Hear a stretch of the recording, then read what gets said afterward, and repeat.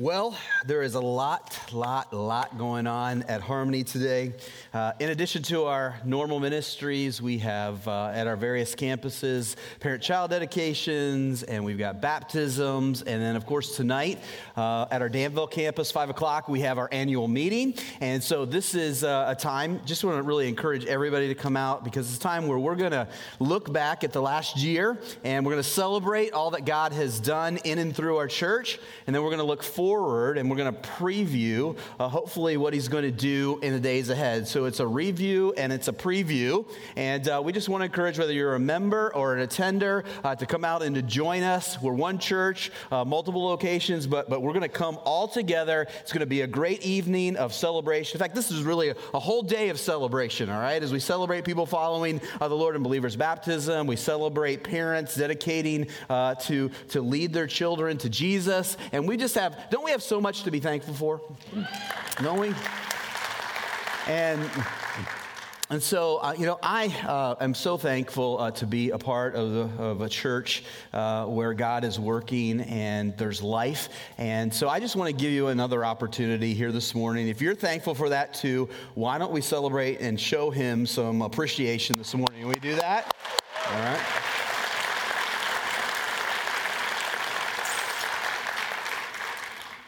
You need to get warmed up because we're going to do that again, all right? So, today in the big story, we have a big task at hand. This morning, we're going to look at Acts chapter 2, which tells the electrifying story of the birth of the church. Now, here's the challenge in this. Acts 2 consists of 47 verses, all of which are important to the story. So, anytime you have more verses to cover than minutes to cover them in, you've got quite a challenge, let alone when those verses come from one of the most important chapters in the Bible. On top of that, there are a couple of issues in Acts chapter 2 that could easily sidetrack us if we allow them to. A couple of controversial issues, and we'll address those, but let's work really hard today at focusing on the main things we need to focus on in Acts chapter 2 and not get distracted or sidetracked on those relatively minor issues. All right, so I'm going to work hard to try to keep us focused. I need you to work hard along with me, and if we do so, I think we're going to have a very meaningful and beneficial time. All right, so you with me here? We ready to work hard today? Listen, there's no outline this morning, all right? I don't have 3 points or 4 points. I'm just going to walk you through the text, and we're going to see what the Word of God has to say to us today. Now, with that in mind, why don't you go ahead and turn with me to Acts chapter 2. And since, you should be there already. I've only mentioned it like 5 times, but if you're not in Acts chapter 2, get there really quick, and it's on page 713 in our auditorium Bibles. While you're finding your way there, let me do a review of what we talked about last week from Acts chapter 1. In Acts chapter 1, all right before Jesus ascends back to heaven, he tells his disciples that in just a few days, the Holy Spirit is going to come upon them, and when he does, they are going to be his witnesses everywhere and to everyone. That's Acts chapter 1, and now as we turn the page to Acts chapter 2, we see that Jesus' words are fulfilled. Look at what verse 1 says. When the day of Pentecost arrived, they were all together in one place. And suddenly there came from heaven a sound like a mighty rushing wind, and it filled the entire house where they were sitting. And divided tongues as of fire appeared to them and rested on each of them. And they were all filled with the Holy Spirit and began to speak in other tongues as the Spirit gave them utterance. Now, let me give you a quick timeline of events here. Jesus was crucified at Passover. There are 50 days between Passover and the day of Pentecost. In fact, the word Pentecost means 50th, all right? So we got 50 days between these two events. Acts chapter 1 tells us that Jesus spent 40 days after his resurrection appearing to the disciples and preparing them for his departure. This means that the disciples have about 7 or 10 days between the time Jesus goes back to heaven and the day of Pentecost. Now one other thing about the day of Pentecost, it was the day where Jews from all around the world came to Jerusalem to celebrate what is known as the Feast of Weeks or the Feast of the Harvest. So they're celebrating, they're thanking God for the harvest. So you got Jews from all over the world world coming in for this event, and it's on this day as the disciples are gathered in a room, 120 of them, and they're probably gathered in a room that's right next to the temple. They're all gathered together, they're praying, and as they are praying, something big happens. In fact, big really isn't a sufficient adjective. It's more like huge or massive. Something massive happens. As the disciples are praying, all of a sudden they hear something, they see something, they experience something, and as a result, they speak something. They hear, the text says, a sound like a mighty rushing wind. Now note, it's actually not a wind, it's like a wind. It sounds like a tornado or a hurricane, gale force winds. That's the sound that they hear. Now the wind here is meant to symbolize that the Holy Spirit has arrived.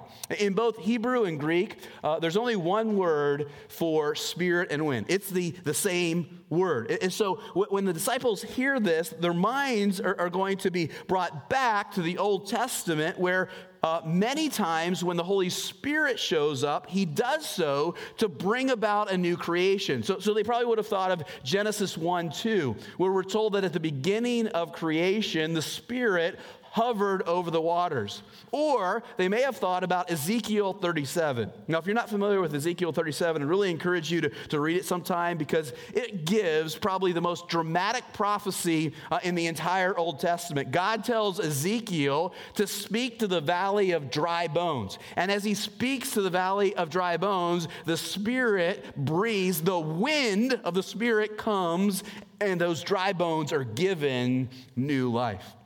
Disciples, of course, though, may have also been thinking of John chapter 3. You may remember a few months ago, we studied John chapter 3, where Jesus is talking to a man by the name of Nicodemus.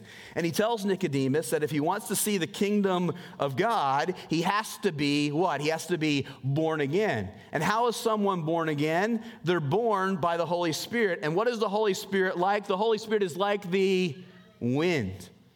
You can't see the wind, you can only see the effects of the wind, and that is the same way it is with the Spirit. And so here, by Spirit, we're meant to see and we're meant to picture that the Holy Spirit has come, and he has come to bring new life. He has come to give a new beginning.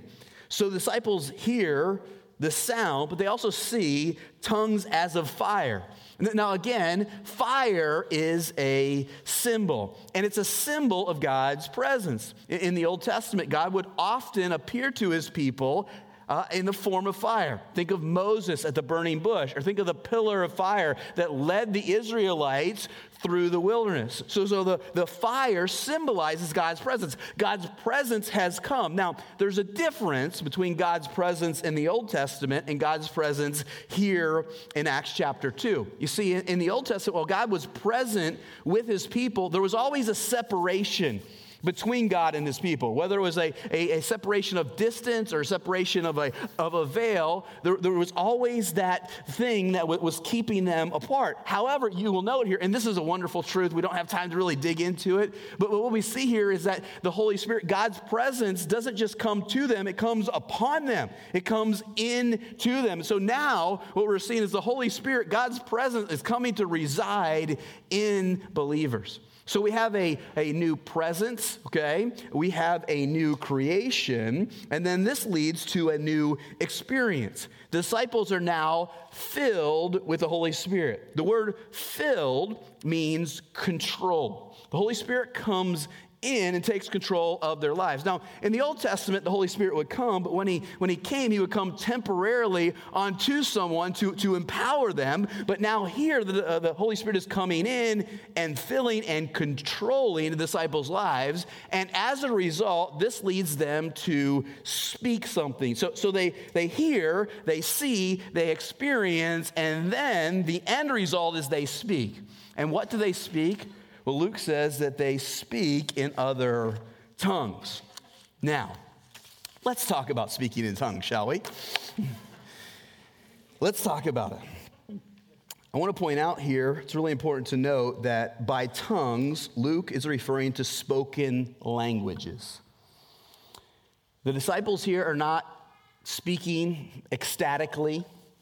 They're not speaking a heavenly language. They are speaking known languages of their day. Now, they didn't know them, but the people that they are speaking to come from all different parts of the world, all right, where they speak their own languages, and those people are hearing the disciples speak in their languages. So we know that these are spoken languages because, one, other people understand what they are saying, all right? Second, we know they are spoken languages because verse 11 says that there is a specific content to their speech. They are speaking the mighty works of God. In other words, the content of their message is the saving works of God in the Old Testament, how he has freed the Israelites from slavery and brought them safely into the promised land. Now, I want to make just somewhat of a side note here. I don't want to get distracted or sidetracked, but I do want to emphasize that the focus here in Acts chapter 2 isn't on speaking in tongues, but rather on the proclamation of the gospel. All right? In other words, whether we believe the gift of tongues was temporary or permanent, one thing we can agree on is that it's not a self-focused gift. Rather, it's an others-focused, gospel-spreading gift. So I could say this, at Harmony Bible Church, there are those who believe that the gifts of tongues have ceased, that they are no longer available, that when when the New Testament was completed, those tongues, they went away. There are others who believe that they are still available and they are still a gift that the Holy Spirit is empowering using today. Now, I'm not going to make an official statement from me or the church on this. I am going to say this, however, regardless of what our position is on that, we have to understand that the gift of tongues is a gift given for others so that they might be able to hear the gospel. And to see the gift of tongues in any other way is to see it erroneously. If it's about us, then you're using it improperly and we're not seeing it biblically. It's about spreading the gospel. Now, enough on that. I know I've not made anybody happy probably with that. All right, we'll address it at some other time more fully. But before we move on to the story, let me recap for you verses 1 through 4. In these verses, we see that the Holy Spirit does four things. He creates, he indwells, he controls, and he empowers. He creates new spiritual life.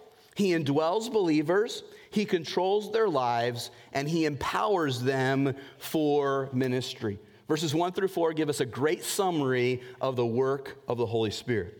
Now, let's get back to the story, and as we do so, we're going to pick up the pace a little bit. When the disciples start speaking in tongues, verses 5 through 13 tells us that some of the people that they are speaking to are amazed, and some of the people are amused. Some of them want to know what all of this means, and some of them want to ridicule. Luke tells us that some of the people said, hey, they're just drunk, okay? They're just filled with new wine. They're not filled with the Holy Spirit. They're filled with new wine. And so, in the midst of the ensuing chaos, Peter stands up and he preaches the first sermon in the history of the church. Now, I just want to point out to you how ironic it is that Peter is the one speaking the first message, given the first sermon in the history of the church, because like 7 weeks earlier, okay, he had been running scared from a servant girl, right? He didn't want to speak at all about Jesus, and now he's bold. What makes the difference, by the way? It's not him, it's the Holy Spirit. The Holy Spirit emboldens him, and he gets up and he preaches a powerful sermon.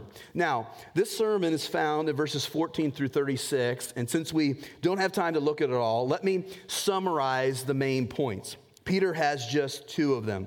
Number one, he says the disciples aren't drunk with wine, but rather with the Holy Spirit.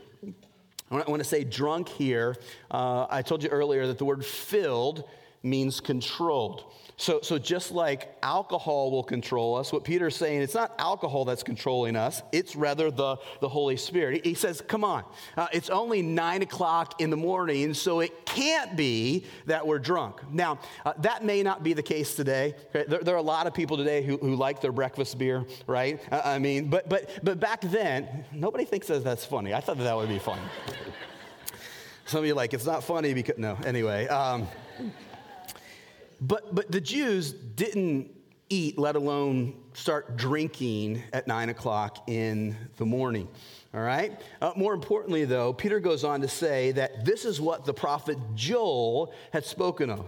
Joel had prophesied that a day was coming when God would pour out his Spirit, and on that day, everyone who called on the name of the Lord would be saved. So look at verse 21, all right? Peter makes a long quote, gives a long quote from the book of Joel, chapter 2, and at the end of it, he says this, "And it shall come to pass that everyone who calls upon the name of the Lord shall be saved." So here's Peter's first point.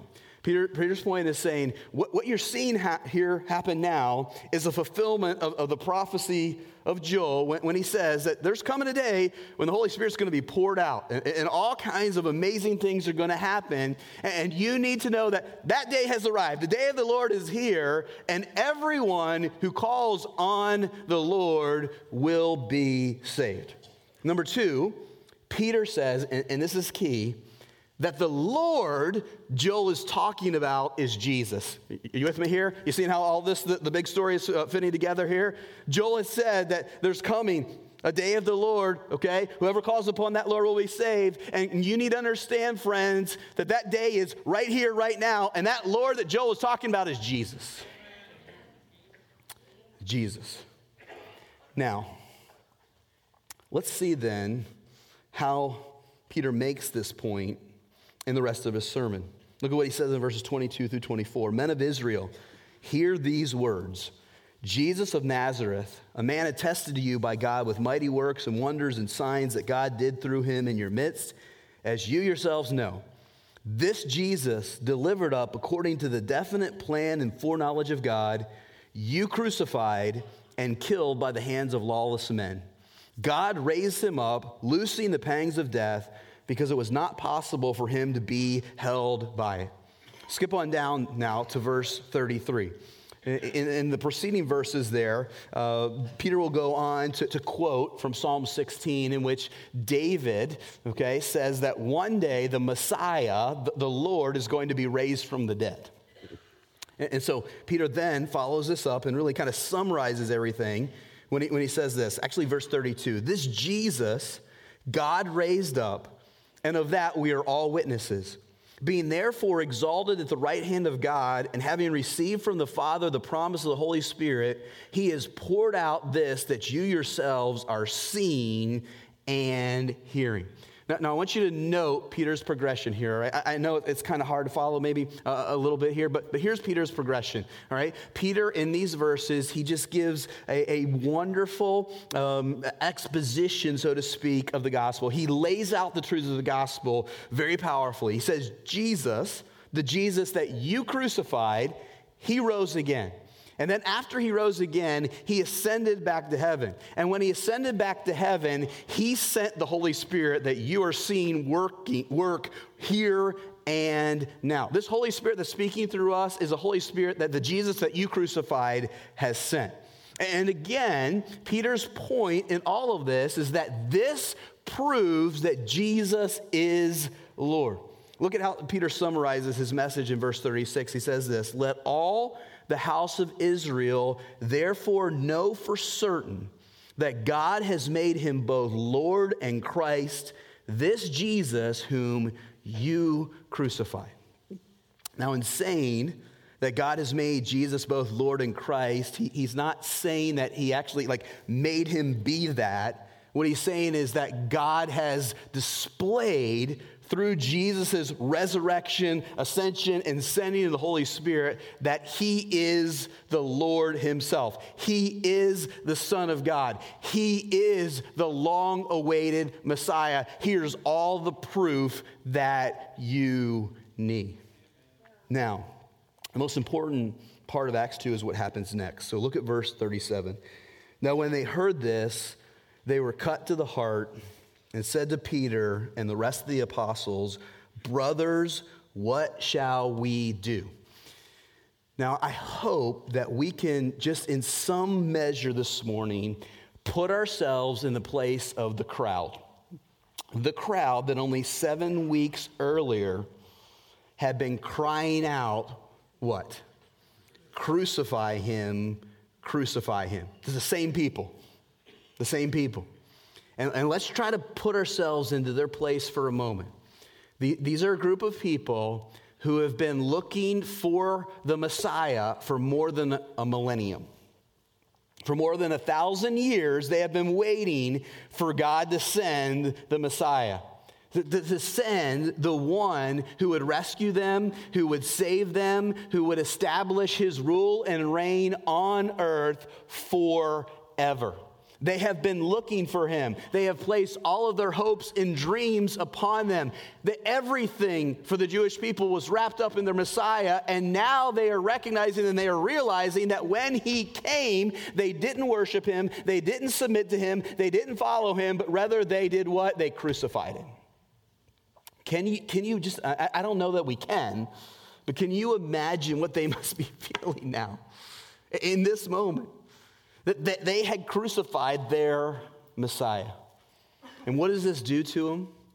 Well, it says that they were cut to the heart, that they were overwhelmed by what they had done, that the reality of the fact that they have crucified their Messiah is just utterly crushing them. This, my friends, is as soul-crushing as it gets.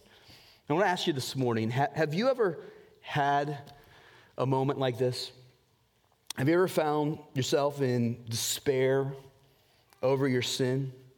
And have you, like these people, wondered what you should do about it? Notice that that's what they say, right? Brother, what do we do? What do we do? I want to suggest to you that the question that the crowd asks here is the right one. It's the perfect one. And maybe it's one that we need to ask today in response to our sin. Because here's the reality, friends. Not only did they crucify him, but we crucified him as well. The nails that held him on the cross, as Martin Luther said, we carry around in our own pockets. That he died on the cross because of our sins. We are as guilty as they were. And so we've all got to ask then, in light of the fact that we've crucified our Messiah, what do we do? What do we do? What option is open to us? Because here's the thing. If you crucified your Messiah and he has risen again, you can only expect what? You can only expect judgment and wrath. That's part of what they are feeling here. They're like, oh my goodness, what in the world is coming for us now? Well, note how Peter responds. Notice what he tells them to do. Verse 38 says this, and Peter said to them, repent and be baptized, every one of you, in the name of Jesus Christ, for the forgiveness of your sins, and you will receive the gift of the Holy Spirit. For the promise is for you and for your children and for all who are far off, everyone whom the Lord our God calls to himself. Now, let me point out a couple of things from these verses, and we'll take them in reverse order, at least the verses in reverse order. First, in verse 39, we need to recognize that the promise of the forgiveness of sins is for everyone. Here's a wonderful truth. Our sins can be forgiven. The Messiah that has been crucified is willing to forgive us. And notice what Peter says. This promise is for you, for the crowd, for your children, and for those who are far off. All those who are far off. Now, friends, do you know who those are who are far off that Peter's talking about there? That's you and me, right? That's you and me. We're the far off, not only in time, but also in distance and even in ethnicity, okay? We're not, for most part, we're not Jewish, okay? We didn't live then, okay? It's 2,000 years ago, and we're a long way away from the Middle East, from Jerusalem, right? But this promise of the forgiveness of sins is still available today to you and me. Isn't that a wonderful truth? Our sins can be forgiven. Those of us who are far off, and that was at least, okay, at one point true for all of us. Maybe it's still true for you today. Maybe you're far off. I want to say to you today that this text means that your sins can be forgiven. Now, how are our sins forgiven? Well, Peter says that our sins are forgiven when we repent. Look at it again. He says, repent and be baptized, every one of you, in the name of Jesus Christ. We receive the promise of the forgiveness of sins We receive the Holy Spirit through repentance. Our sins are forgiven when we turn from them and turn to faith in Jesus. So notice what Peter says. He says, repent, okay, for the forgiveness of sins in the name of Jesus. This means that our sins are forgiven when we, one, turn from our sin, and then two, turn in faith to Jesus. That we believe that when he died in our place. That's the essence, I told you before, of the gospel. Jesus in my place. So, repentance and faith, they're two sides of the same coin. Repentance is when we turn from our sin, from doing life our own way, from trying to earn our own salvation, and we turn in faith in what Jesus has done in our place. And the moment that we do that, our sins are forgiven. So let me ask you, have you done this? Have you repented of your sins? Have you placed your faith in Jesus? If you have, you can rejoice today that your sins are forgiven and that you have the gift of the Holy Spirit. If you're thankful for that, if that's reality and truth for you today, say amen right now, really loud. Amen. Now, if you weren't able, first of all, I would say if you didn't say amen and you were able to, I would ask you why you didn't, okay? But if you're not able to say amen, because your sins haven't been forgiven, will you see them be forgiven right here and right now? All you have to do is very simply believe that Jesus is Lord, that he did die in your place, that he did rise again, that he did ascend to heaven, and that he does send the Holy Spirit to all who believe in his name. Now, with all that said, let's talk about baptism for a second, because the text says, repent and be baptized. Some of you might be thinking, well, you skipped that a minute ago. And I did so intentionally because I want to be clear about what Peter is talking about here and what he's not talking about here. All right? It seems from the way that the text reads that Peter is saying that we have to be baptized in order to be saved. And I will say that there are churches and denominations that teach this, but that cannot be what Peter is saying here. Peter cannot be saying that you have to be baptized in order to be saved. Now, this is really important, okay, because there's confusion about this, and there are many of you who've come from some type of background that teaches in some way that baptism is necessary for salvation. I just want to say to you that that's not what Peter is teaching, and that's not what the New Testament teaches at all. Let me tell you why. I'll give you a number of reasons, all right? First of all, in the New Testament passages where the gospel is clearest, there is no mention at all of baptism. For example, we could talk about 1 Corinthians 15, 1 through 5. Let me just walk you through this here, right? But in 1 Corinthians 15, 1 through 5, Paul gives us really the simplest and clearest explanation of the gospel. He says to the Corinthians, he says, hey, I want to remind you of the gospel that I preached to you, the gospel by which you are being saved. And he goes on to say that the gospel is the fact that Jesus Christ died, okay, rose again, and he was seen by a bunch of witnesses, all right? That's the gospel. Jesus Christ died for our sins and rose again. That's the gospel, and if we believe that gospel, that is the gospel that saves us. And you will note that there is absolutely no mention of baptism in that passage whatsoever. And there are a number of other passages that we could talk about as well. Number two, if baptism is required for salvation, then salvation would come not by faith alone, but by works. In other words, if we have to be baptized in order to be saved, then we have to do something in order to be saved. There's something that we ourselves have to do, and the scripture is clear from beginning to end that salvation is by grace alone, through faith alone, in Christ alone, Ephesians 2, 8, and 9, not by works. A church, a denomination, a pastor, anyone who says that you have to be baptized in order to be saved is saying that you have to work for your salvation. Whether they mean to say that or not, that's what they are saying. So, Peter can't be here saying that you have to be baptized in order to be saved. Number three, when Peter tells his audience to be baptized, he's simply calling them to do so as a sign that they have repented. Really, the best way to read this should be repent every one of you, in the name of Jesus Christ, for the forgiveness of sins, and be baptized. In other words, baptism is the first step after you have believed in following Jesus. It's a sign, it's a symbol, it's an illustration that your sins have been forgiven through Jesus and that you are committing your life to him. By the way, I could add actually a fourth reason that we know that Peter is not saying that you have to be baptized in order to be saved is that there are examples of people in the New Testament who are saved and are not baptized, right? Or at least we're not told that they're baptized. The best example of this, of course, would be the thief on the cross, right?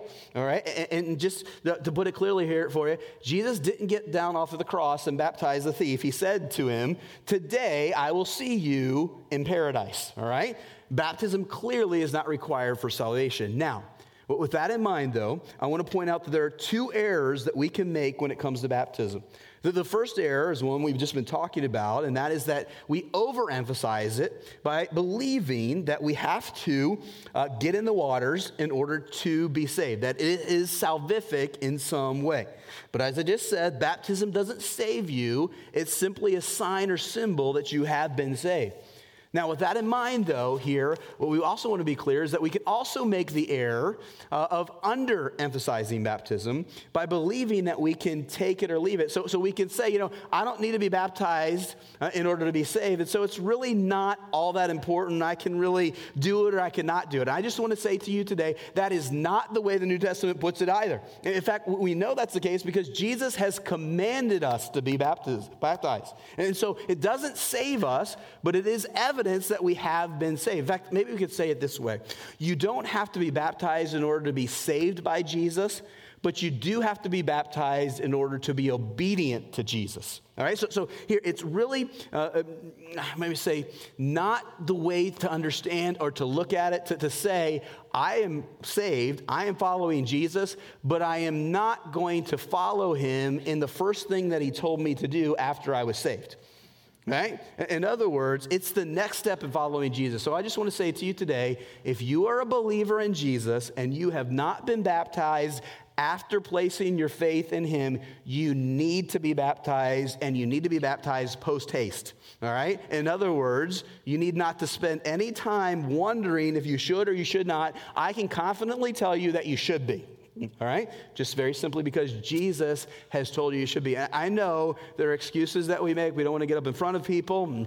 All right, I've got this issue, I've got that issue. We can work through all of those issues, all right? You need to be baptized. Talk to one of your pastors, your elders, and we'll figure out a time to be able to do that. By the way, why is baptism so important? Why is it so wonderful? Because it is the clearest sign of the most wonderful truth in the world, and that is the fact that our sins have been forgiven and we're on our way to heaven. So that's why we rejoice in it. Now, back to our story. What happens next? Well, look at verse 41.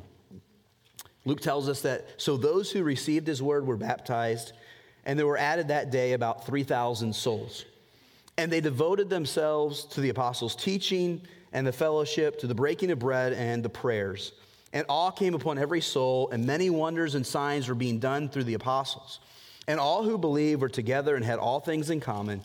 And they were selling their possessions and belongings and distributing the proceeds to all as any had need.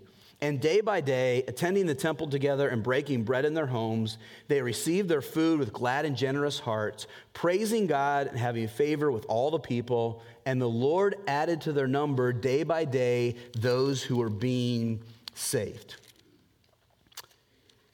Several things to talk about here. First, of course, is the incredible response to Peter's words. In a matter of moments, the church goes from 120 to 3,000 plus. In one day, at one time, 3,000 people are saved. Now, I've got to ask you, wouldn't it be wonderful to see that here at Harmony someday? Wouldn't it be wonderful even just to see like 10% of that? I'd love 1% of that, all right? I long for that day to happen. From a practical standpoint, however, the most significant thing for us to talk about is what all these people start to do once they're saved. Remember I said at the beginning that Acts 2 is about the birth of the church. And so here at the end of chapter 2, we can see that the church has now officially come into existence. The question I want to address then before we finish today is how the church begins to function once it's formed. What do all of these believers do now? And I want you to listen carefully to me here. What we're going to talk about now is critical for us to understand. It's critical for us to understand how the church is supposed to function. Here's why. Today, when many of us think of church, we tend to think of it as a building or as an event. In other words, you even talked about today probably, let's go to church, or we're going to church. And we think that the church is the building that we're currently sitting in, or it's the event that we go and attend. And I just want to say to you, we've got to quit talking like that, and we've got to quit thinking like that. Because the church is not an event, the church is not a building. The church is a group of people whose sins have been forgiven, and as a result, they give themselves to certain things. Are you listening to me today? Yes. All right? We are the church. Those of us whose sins have been forgiven in the name of Jesus. And the church gives itself to certain things. We see these certain things in verse 42. Verse 42 is a summary of all that follows. Look at it again. They devoted, that's the church, the people, they devote themselves to four things. They devote themselves to the apostles' teaching. All right? That's the word of God.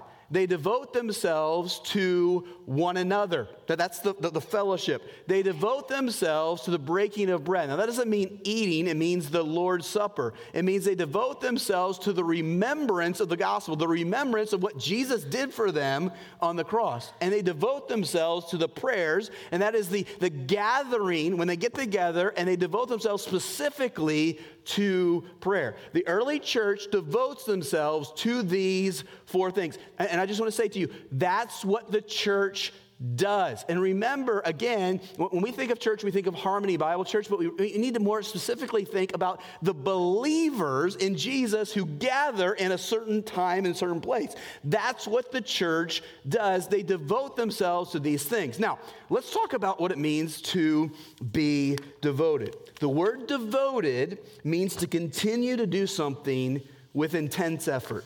To continue to do something with intense effort. So if you could think about it this way, if you devote yourself to your job, that means that you continue to work at it with intense effort. If you devote yourself to working out, that means you continue to work out with intense effort. If you're devoted to your marriage, you continue to do things that are going to promote the marriage and are going to grow the marriage. And so to devote ourselves to these things means really to be all in. Essentially, devoted means to be all in.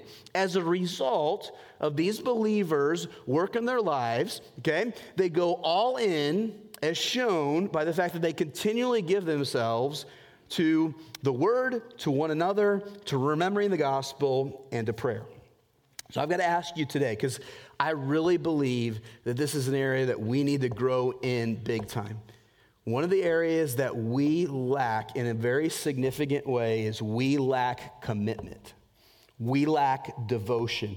We lack this idea that we're going to be all in. Now, I know we have this tendency to separate being all in with Jesus and being all in with the church.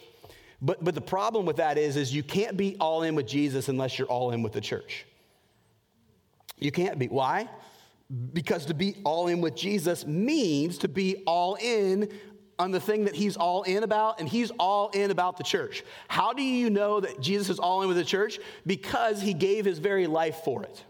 He gave his very blood for it. God purchased, Paul says this, Acts chapter 20, God purchased the church with the blood of his son.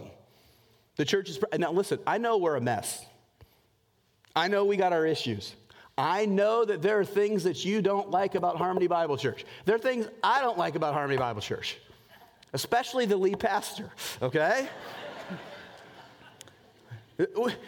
We got issues, and we're always going to have issues. By the way, if you're looking for a perfect church, if you find the perfect church, don't ever go there because you'll ruin it the moment you step in the door. All right, so but listen, Jesus died for the church. He gave it all for the church. And in response, he calls us to give it all as well. To give it all in the service of him. So I've got to ask you today, are you devoted to these things? Are you all in like the first Christians were? Are you giving yourself wholeheartedly to the things that they did? And let me tell you why this is so important. Verse 47, look at verse 47. It says this, it says they were praising God and having favor with all the people. That means all the people in their community. And guess what happened? The Lord added to their number day by day those who were being saved. In other words, the first church's devotion became a powerful witness, a witness that led many people to being saved. And I want you to hear me well here today, friends. This is the reason that we exist. Did you realize that we exist for the people who aren't here yet? That's why this church and every true church exist. We exist for those who aren't here yet. Now you might be saying, well, I thought we existed for Jesus. And the answer to that is yes, we do. First and foremost, we exist for Jesus. But you know what existing for Jesus means? It means giving ourselves to the things that he has told us to give ourselves to. Or, as our church mission statement says it, we exist to bring glory to God by being disciples and making disciples of Jesus Christ.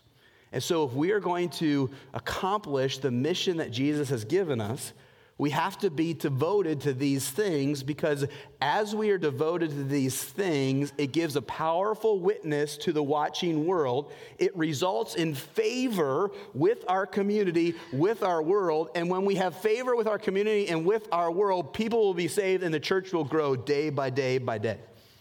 I'm thankful, by the way, that this is happening. It is happening. We're seeing people saved on a regular basis. We had a young lady saved this Wednesday at Tide. We had a lady a couple of weeks ago in one of our service respond to the gospel and come to know Jesus Christ as their Savior. We see this happening. But listen, friends, we have the opportunity to see it happen in a greater and greater way, and it's only going to happen as we all get all in. Are you all in? Now, in closing here today, I want to give you an example. I want to tell you the story quickly of a couple who exemplifies the all-in life more than any other couple that I've ever met. This couple goes by the name of Wendell and Ruth Williams. We've talked about Wendell and Ruth before, but I think it bears talking about them again. One of the reasons that Wendell and Ruth are on my mind and heart is because last Sunday evening at the age of 95, Wendell went home to be with the Lord. Now, let me tell you a little bit, though, about these two. Wendell and Ruth have been members of Harmony Bible Church for about 60 years. Nearly our church's entire existence, they've been members. The interesting thing, however, about Wendell and Ruth is that for much of this time, they haven't actually attended any of our campuses. And that's because they've either been in Bible college, on the mission field, or they've been unable to attend because they've been in an assisted living facility in recent years. Here's what you need to know, though, about Wendell and Ruth. Actually, there are lots of things, but the thing you need to know is that wherever they've been devoted. Back in the early 1960s, Wendell and Ruth were here in Danville, enjoying a very successful farming business and many other industries. Things were going great. They were beginning to build the American dream. Wendell, by the way, today's Veterans Day, so we should mention that Wendell was one of those guys who served in World War II, actually fought in Italy. He's a guy that we have a lot to be thankful for, from a physical standpoint. But after coming back from the war, he began to farm, and things were going really, really well. When they felt the call of God on their heart, and they took their kids, packed them up, pretty much gave it all away, and said, we're going to Ireland. Before they went to Ireland, they had to spend 4 years. I think Wendell was in his mid-30s, so he went to school for 4 years in Canada, and then they shipped off, and they went and served orphans in Ireland for 25 years. That's, by the way, this is Pastor Nathan's mom and dad. That's why Nathan has an Irish accent, by the way, if you ever wondered. All right? Grew up in Ireland. When they retired in the late 80s, they came home, back to Harmony. And over the last really 30 years, they've continued to serve in whatever way they could. And God has blessed them and used them in so many people's lives. At Wendell's funeral, there were kids that they had cared for that had come in from all over the place. And the legacy just goes on and on and on, not only in Ireland, but back here. They were devoted. They were all in. Wendell was all in until the day that he died. In fact, I remember talking to him on numerous occasions, going to the facility they were in, and occasionally when he was able to make it here. And in his latter years, he would repeatedly say, I don't know why God won't take me home. And the answer to that, and really Nathan's answer to that is, Dad, you're too good of a witness. Because even in the assisted living facility, everyone who came into their room, they were going to talk to them about Jesus. Every single person. Now, the best example, though, of Wendell and Ruth being all in comes from Ruth herself, and it comes from this Thursday. So on Thursday, Ruth celebrated her 97th birthday. It was also the day where she had the visitation for the husband that she'd been married to for 76 years. Now, here's the thing about Ruth. Ruth can hardly hear, she can't see, and she's very, very frail. And yet, as I stopped to talk with her at the visitation, just have a few minutes, of course, because other people want to do so as well, her daughter was next to her, and her daughter said, every person that has come through, Mom has asked them two questions. The first question is, do you have a good church to go to? And if they said no, she said, well, you should go to Harmony Bible Church. More importantly, much more importantly, she asked them this: do you know Jesus? Do you know Jesus? Now, friends, come on, okay? This lady has every reason in the world to only be worried about herself, to only be consumed with what she's got going on. And yet there's only one thing that she cares about. Do people know Jesus? That's what it means to be all in. And I just want to say that Wendell and Ruth were like that their entire lives. Ruth continues to be like that. By the way, Wendell right now is all about Jesus too, all right? He's worshiping like he never has been before. But I just want to say this, friends, there is a whole generation of people who are passing away, who know what it means to be devoted, who know what it means to be all in. And I have to wonder if in 40 or 50 years, we're going to be able to say the same thing. Are we going to be able to say the same thing about you? Are you all in? In light of what Jesus has done for you, are you all in for him? And if you're not, will you go all in today? Will you say, I'm putting all the chips in. I'm going all in. I've decided to follow Jesus. No turning back, no turning back. Let's pray.